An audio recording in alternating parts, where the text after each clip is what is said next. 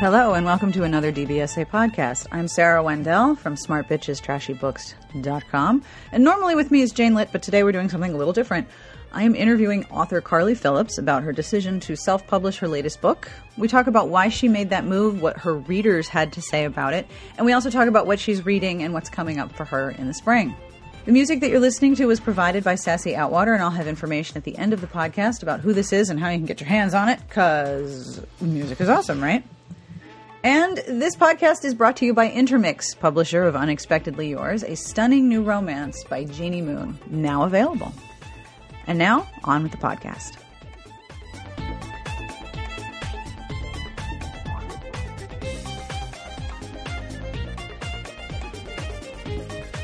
So please, introduce yourself and tell us about your upcoming book. I'm Carly Phillips, and I've been writing for 20 years. I'm the New York Times best-selling author of the Serendipity series, which is what most people know me for currently. And I've recently made the move to self-publishing. So my new book is Dare to Love, and it comes out on Monday, November 18th. Did you decide that you wanted to self-publish? That was not an easy decision. But I can imagine not. No, it was something that's been in my mind for a while. I love my publishers. I mean, I really do want to say that up front. Berkeley's been very good to me, and in the past, Harlequin was good to me. But recently I found frustration with reaching a broader audience. And I really thought the $7.99 price point was a sticking issue. It was very frustrating for my readers. They would email me and say, why are your Kindle books more money than your mass market books? And it could be by cents, and if my current readers were frustrated, then I felt I would look at the lists, and I looked at the books that I was reading, the Amazon lists and things. And I thought, I can't reach these people. The books they're reading for $2.99, $3.99, $4.99. And your prices, you thought were too high to reach those readers. I thought that I had reached whoever I could reach at $7.99.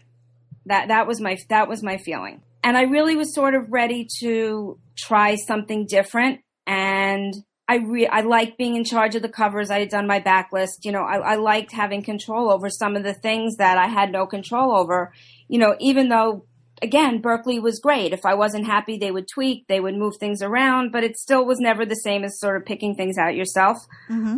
I think I was just ready. And after 20 years of writing and publishing, you must have learned a great deal how to do the picking of the cover that you liked best, and you had some information about which covers worked based on previous sales. So you had a lot of information at your disposal. So you have a lot more knowledge going into this. I do. I don't know that I know everything, and I'm certainly aware of the market, and I'm watching what everybody's doing, publishers and readers. Mm-hmm.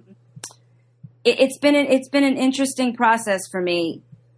But I think it's something that I can do. And I have a really, really positive feeling about it, or I would never have made this kind of transition, because it's scary. It is very scary. And you are one of a few big names in publishing, especially in romance publishing, that has said, all right, I want to do this myself. And it's a lot of work to take on. But like you said, if your first inclination was to look at the price that your publisher was setting and say, this is not working for my readers anymore, you have the ability to do that because you have good name recognition.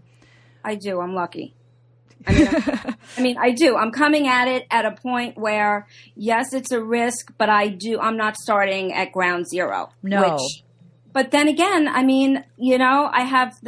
a huge reader, and I have so much admiration for all of these authors who did start from ground zero, and look at them.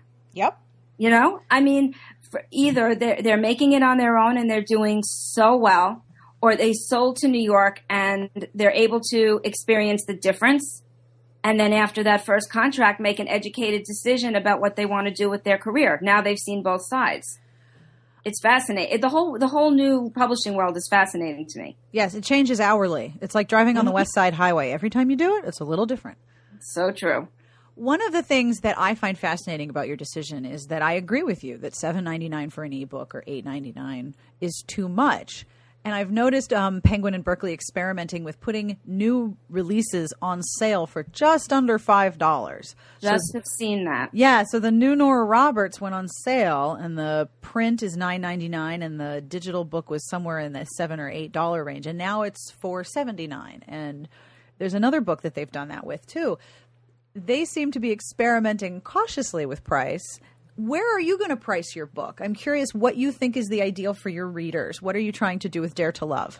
And then I would love to hear more about the book itself, if you would introduce it. Sure. Well, the first thing I want to say is this morning I happened to have been playing around on Amazon, and I saw that my next Serendipity book, the last one, Perfect Together, is $7.99 in mass market and $5.99 on Kindle. So yes, they are experimenting. I had sat down with them many, many times, and we've had many, many conversations. And I know they want to help, but, it's a very big corporation. So they said they do what they can do, and I just jumped. But as far as pricing goes, I am coming out at the extremely low price of $2.99. For 2 weeks, we have an iTunes iBooks iTunes exclusive pre-order, and that's $2.99 right now. And then we're going to hold that price for a couple of weeks post sale everywhere. And then I'll make a decision after that. And my reason is because my goal in this is to reach new readers. I'm not trying to undercut. I'm not trying to, I'm just trying to get my name out there to people who haven't read me before. And given how popular contemporary romance is right now, that makes a lot of sense. I hope so. Because it is a low price, but I've gotten letters from, emails from people who said, I don't have to order you from the library now. I don't have to wait. I don't have to wait. And that's exciting to me. That must feel very good. It does feel good. One of my questions was how your readers have responded to your announcement about self-publishing, and how have they reacted to it? Have you heard from other readers beyond those who have said, I don't have to wait to order you from the library. This is awesome. It's exciting. It's also amazing to me because we're so, and people like, bloggers and authors, we're so involved in it day to day that we understand this is self-published. This is written by, this is put out by a publisher. I was surprised at how many readers are actually aware of this, indie revolution or whatever you want to call it. Mm-hmm. Readers are so savvy, and it's great. I think a lot of them are happy they can get the book, period. They're just, they're happy, they're excited. They like the fact that, I've said it's a hotter story. They like that. So it's been overall positive. There's been concern, can I get it in paperback? Yes, you'll be able to get it in paperback. What about audio? That'll be eventually, because it's something that I'm still researching and learning about. I could sell it, but I'm also looking into doing it myself. Not myself, but through ACX and Amazon. So readers are excited. What are you enjoying about the self-publishing process now that you're sort of right about to launch a book? What are the parts of it that you've thought, okay, this is really fun? Well, every little part of it, from starting with the cover and thinking I loved what I had, and then we changed it, and I went, oh, I like this better. And that's not something you can ever do with traditional publishing. Right. Once you approve it, and that's it. The indie announcement was really exciting to me. I wanted to do it earlier, and I was really encouraged on a lot of different levels to sit on it and hold it and, time it so that readers understood the concept, which is I can write the book and I can get it up faster for you. Mm-hmm. And if I had done it 2 months ago, because I decided after RWA this past summer, if I had done it 2 months ago, they'd still be waiting, for that, what felt like that longer period of time. So I thought that was a smart suggestion. I'm just really impulsive, so I need people to sit on me. I understand that totally, but I'm very impulsive, and you're totally right. There needs to be a thing for readers to do after you make the announcement. Like there's sort of a reason for them to do something beyond saying, oh, now here is knowledge I have. Now they can say, oh, I can pre-order it at $2.99. Woohoo! That's great. Right. And that's the other thing. There's the frustrating part is that I can't do pre-orders everywhere. I wish I could, because I know people get all excited. And I know myself, I read something and I say, I like this author. I want the next book. boom. And then I don't have to think about the release date because it's, it's going to show up when it shows up on my iPad. But, maybe that'll come. Amazon wasn't quite convinced, and that's fine. I mean, I'm happy to have to prove myself again. I always find pre-ordering something that I think of very little. I think of very, very, very little when it's less than $3. If it's a book that I think I'm going to want to read, I think of it as buying future Sarah a present. Like, hey, in February there's going to be a book and you're going to be happy. It's but true. I don't worry over it. It's $3. Go ahead. And that's the point. I mean, I think you just summed up the why. Yep. I think you have to hook people. Hopefully I'll hook them with this book, and then we'll go on from there, and we'll see how it goes. So tell me about Dare to Love, which is like the easiest and most difficult question for an author to answer. I know. Tell me all about your book. It's so funny how difficult that is. It's a really hard question. I know. It should be the easiest question because we sum it up in 2 or 3 paragraphs for the back of the book. And then somebody asks, what's your next book about? And, you're like dead silence. Well, there are some people and they do some things and stuff. There you go. And then it has a happy ending. Yes. And then there's it's a happy ending. You knew that was coming, right? Okay. I wanted to do a series. Well, that was the key. I wanted to do a series. I wanted to get out of small town because by the time I wrote the last Serendipity book, there had been 6 Serendipity books and 3 novellas. And every word was drawn from me that was painful because I felt very confined by the town and that everybody loved and all the people. And I went, I have nothing new. And thank God I did find new things, but I don't think I could have done it again. So I didn't want to do small town. So it turns out I have a father who was like a quote unquote serial dad. He had a legitimate family. And then when the oldest was 18, they found out there was another family. Oh, dear. And so we have siblings, half siblings. And the way they found out was because one of the half siblings was sick. And so the father said, okay, it was like really lovely. I need bone marrow. So I need to tell everybody and I need to get my kids tested. It's all backstory. So really I felt like every child in this situation would have a different feeling about their family, about relationships, about love, commitment. And so I thought that was really a cool idea. So that's the backstory of it all. Wow. The first story is the oldest sibling in the legitimate family. So that's Ian, and he sort of stepped up when his father, and he had idolized his father. So it's a real issue for him. And so he's the caretaker, and and I want to say he's dominant alpha in that way that no, it is not BDSM erotic. It's just a hotter Carly Phillips story. Right. And he lays eyes on this woman he goes to a party for his father. He does his sisters a favor, and he goes and he lays eyes on her, and that's it for him. And it turns out it's his half brother's closest friend from childhood. Oh boy. And so there's the part of the conflict from the second you open the story. So there's family, but it's not quite family, and they have to figure out how they're going to be related and how they're going to deal with each other. Plus romance. Plus hot, steamy romance, because he's the type that does go after what he wants. So it was fun. It was fun to sort of step out of the boundaries of, like I said, the small town, which while I was doing it, I loved doing it. And then I think every writer reaches a point where they're ready to move on to something fresh. Mm-hmm. And that's what this was for me. I remember this rush when I started writing Serendipity. So it's a fun thing. Now, you said you were moving out of the small town. Where are these books set? Are they set in a couple different places? Well, this one is set in Miami, like that Miami South Beach area. Mm-hmm. The hero is the president of a football team in Miami, and the half brother is actually quarterback of the Tampa team. Oh boy! So there's a lot of conflict, but so I set it in Miami so I could do city. Okay. One of the sisters works with him. And what I'm able to do from there is I didn't say too much because I've learned that when I tie myself into something, I get in trouble. Mm-hmm. So I'm going to figure out, I'm actually going on a plotting retreat, next week. And, that's when I'm going to figure out where some of the other siblings, what they work, what they do, where they are. So nothing has to be tied to, any one place.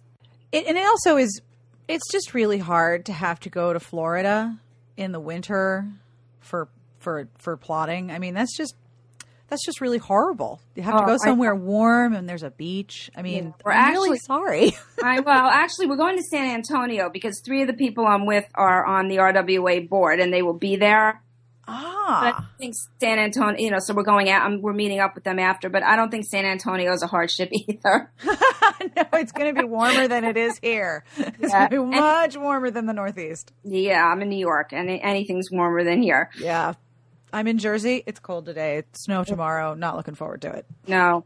I have to say, and this is, you can delete this if you decide you want to, it was impossible to book a flight. I can't believe I have to do this again for RWA. You would think out of any 3 New York airports that you could get an easy one-way flight to, like a nonstop flight to San Antonio. No, you have to connect through like one of 3 different places. It's ridiculous. I don't understand. I don't understand the choice. So I'm like, okay, I'm not really looking forward to that part, but at least it's reading time. It is definitely reading time. So what are you reading now that you really enjoy? One of the things I love about the romance community is that the authors are devoted readers as well. This is a genre that reads itself, if that makes sense. All of the romance authors I know love to read romance and love to talk about books that they've enjoyed. What are some of the romances that you've read lately that you've thought, oh, this is fantastic? Well, this was a huge, huge reading week. I mean, I read more than I wrote this past week. Woohoo! I mean, when you're it's my iPad, the Kindle app, when it starts bouncing around, and one day I had the new Cherise Sinclair, which was, that erotics book. Maya Banks had a new book. Katie Evans had the second book out, mine. Yeah, I just kind of sat and read all week. I'm really embarrassed. I don't think you need to be embarrassed. I think that's an awesome thing. I know. I really have to get back to work. But yeah, those are the books that I read this week. I have Jill Shalvis to read. I'm a contemporary reader. I gravitate towards the hotter books right now. So that's what I've been reading. Are you enjoying making your books a little spicier, a little bit more erotic, and a little bit more tense in the sexual department? It's been fun. It's sort of like been going back to my roots because I started writing Harlequin Temptation, and it was when it was Those are pretty sexy. But it wasn't even Temptation. It was they had that. It wasn't Blaze at the time. What was it? Was it Silhouette Desire? It was the Blaze line. It was Harlequin Temptation Blaze. Yep. Before it spun off into its own line. So my first book, Brazen, was really hot. And then I did a couple of those, and then I did 4 Blazes when they became their own line, and then I sold The Bachelor, and then I started doing the longer books. So it was sort of like going back to what I started doing. Right. So it's been fun. I enjoy it. Plus, it's what I'm reading, so it almost feels like it's what's in my head. Yes. And there's a tone. One of the things I find really interesting about contemporary romance is that it is an enormous genre in and of itself. Mm-hmm. I mean, Carly Phillips is different from Debbie Macomber. Debbie Macomber is different from Susan Mallory. And Susan Mallory is different from Maya Banks by a long way. So there's a whole lot of difference in one genre. So if you say you like contemporary romance, you could be talking about 2 very different genres right there. It's interesting that you read the contemporary sort of sexy romances that you are writing. I have met so many authors who say, I never read what I write. I always read outside the genre I write in. What do you love about contemporary? What do you love about writing it and reading it? Well, I started that way. Mm-hmm. But I think a lot of that was is in for me, and I'm not saying for anybody else. A lot of that I can't read what I write is insecurity. Because I would read something that was so good that I was like, I can never do this, and then you like, then you freeze when you're writing. But, after a while, it just became, this is what I like to read. I like to get lost in something that's close enough to reality that I can relate to it, but something that's so far off from reality that you only can dream about it. It's sort of that mix. Mm-hmm. But I like paranormal. There's I like shifter stories, so that I enjoy those. I mean, me too. Yeah. Give me a good hot shifter book. Those are like the best. Oh, I love those. I especially love the shifter books that examine the family dynamic of the animal side of all of these people. whether they have a pack or they have a crew or they have a whole posse of, I don't know, were possums, whatever it is. I love when they explore the family dynamic of the animal side and the human side. Oh, I love shifter stories. I'm right there with you. It's awesome. And people say, do you ever want to write outside the contemporary genre? And I always say no, because there's so many people. I don't think that way. And there's so many people who do it so well. Yep. I'd rather leave it to them and just read it and enjoy it. Totally understand. What's next for you after Dare to Love? What's next for you with your self-publishing? I'm writing the second book, which is Dare to Desire. Mm-hmm. I have, in between that being released, which will be spring, I do have 2 Berkeley books out that I want to give, my all to, as far as, the pushing and promotion and things like that. Of course. They're reissuing. I did that Hot Summer Nights anthology with J.C. Burton this summer, and they're releasing each of our ebook, the individual books as ebooks. So mine's in January. And that's Perfect Stranger, and then Perfect Together is the last one in February. So I want to give that some time, and then I'm going to jump into the self-publishing, which will be Dare to Desire, and then I'll go from there. I'll figure out a schedule that works for my writing and for readers. Somebody that I'm working with said to me, don't spoil the reader with constant books, because you're gonna you're gonna fry your brain. Yep. And then you're going to need to spread it out, and then they're going to really expect more closer together. Yes. We did an interview with Kristen Ashley earlier this year. Yes. And she was like, I had all these books. And so I'd put them up like once a month. And so all the readers were like, okay, where's the next one? And she's like, I don't actually write those in a month. I had them done. That's exactly what the comparison was made to me. The person said to me, don't do what Kristen did, because you will never be able to keep up with yourself. And the truth is, I think when you start writing a new series, when you start publishing something different and you get a lot of good reaction and you're excited, the writing comes faster. And then, like everything else in life, you're going to fall into a routine and things are going to slow down. The rush is going to, die down a little bit inside you. Yep.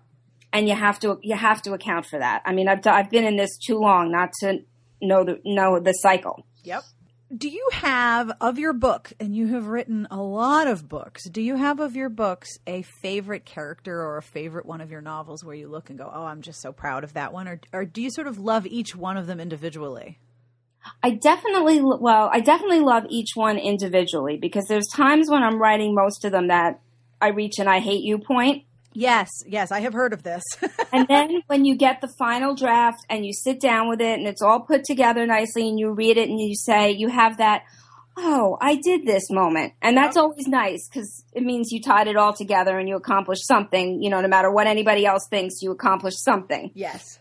And there are definitely stories that either have meant more to me, like in the Hot Zone books, the macular degeneration storyline. My grandmother had it, so that was a little personal. Mm-hmm. Even though I made light, the character was like whack, funny. Yep. So that meant something to me. I'd always wanted to write sports heroes because I was such a Susan Elizabeth Phillips fan. And I'd always been told, for category, you can't do that. You can't do that. They don't buy sports heroes.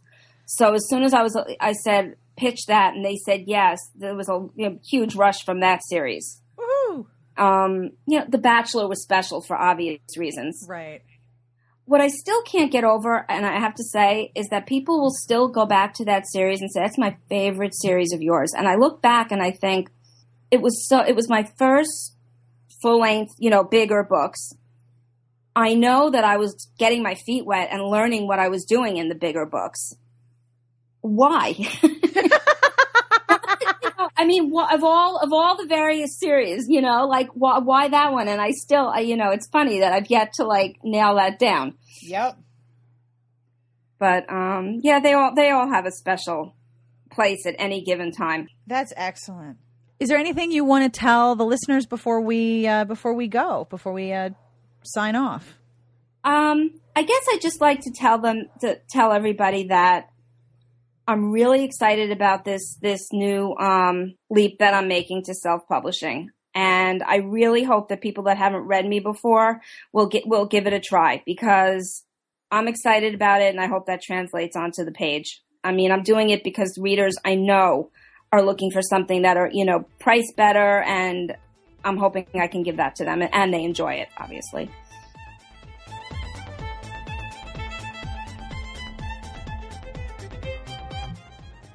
And that's all for this week's podcast. I hope you enjoyed the interview. Future podcasts will feature me and Jane talking about romance novels, and I bet you're completely shocked to hear that, right? Of course you are. The music that you're listening to was provided by Sassy Outwater. You can find her on Twitter at Sassy Outwater. This is Deviation's project. This track is called Celtic Rock, and you can find it online at iTunes, at their websites, and various other places online, which I will link to in the entry that accompanies the podcast. This podcast is brought to you by Intermix, who would like you to know about Unexpectedly Yours by Jeannie Moon. Geotechnical engineer Caroline doesn't meet a lot of men, so when she gets the chance to hone her dating skills on millionaire Josh, she takes it. Now, will their friends with benefits situation play out according to plan? You can read Unexpectedly Yours, available wherever ebooks are sold. If you like our podcast, or you think we're wrong, or you want to ask us questions, or you have ideas or suggestions, or you just want to send an email because you haven't sent enough email messages today, and I totally understand how that feels, you can contact us at sbjpodcast@gmail.com, because we love email. You can also call our Google Voice number at 1-201-371-DBSA. Please don't forget to give us a name and where you're calling from so we can include your message into an upcoming podcast. And you can also subscribe to our feed in various locations. I think it's awesome that so many people come up to me and tell me how much they love the podcast. But what's weird is we have no stats. Like iTunes doesn't tell us anything, which I find hilarious. But yeah, we have no idea. So if you're listening, thank you for listening. We have no idea how many of you there are. I'm assuming there's at least 10. And I am grateful for each and every one of you who listens to this podcast. And wherever you are, whatever you're doing, how much turkey you're planning to eat, Jane and I wish you the very best of reading.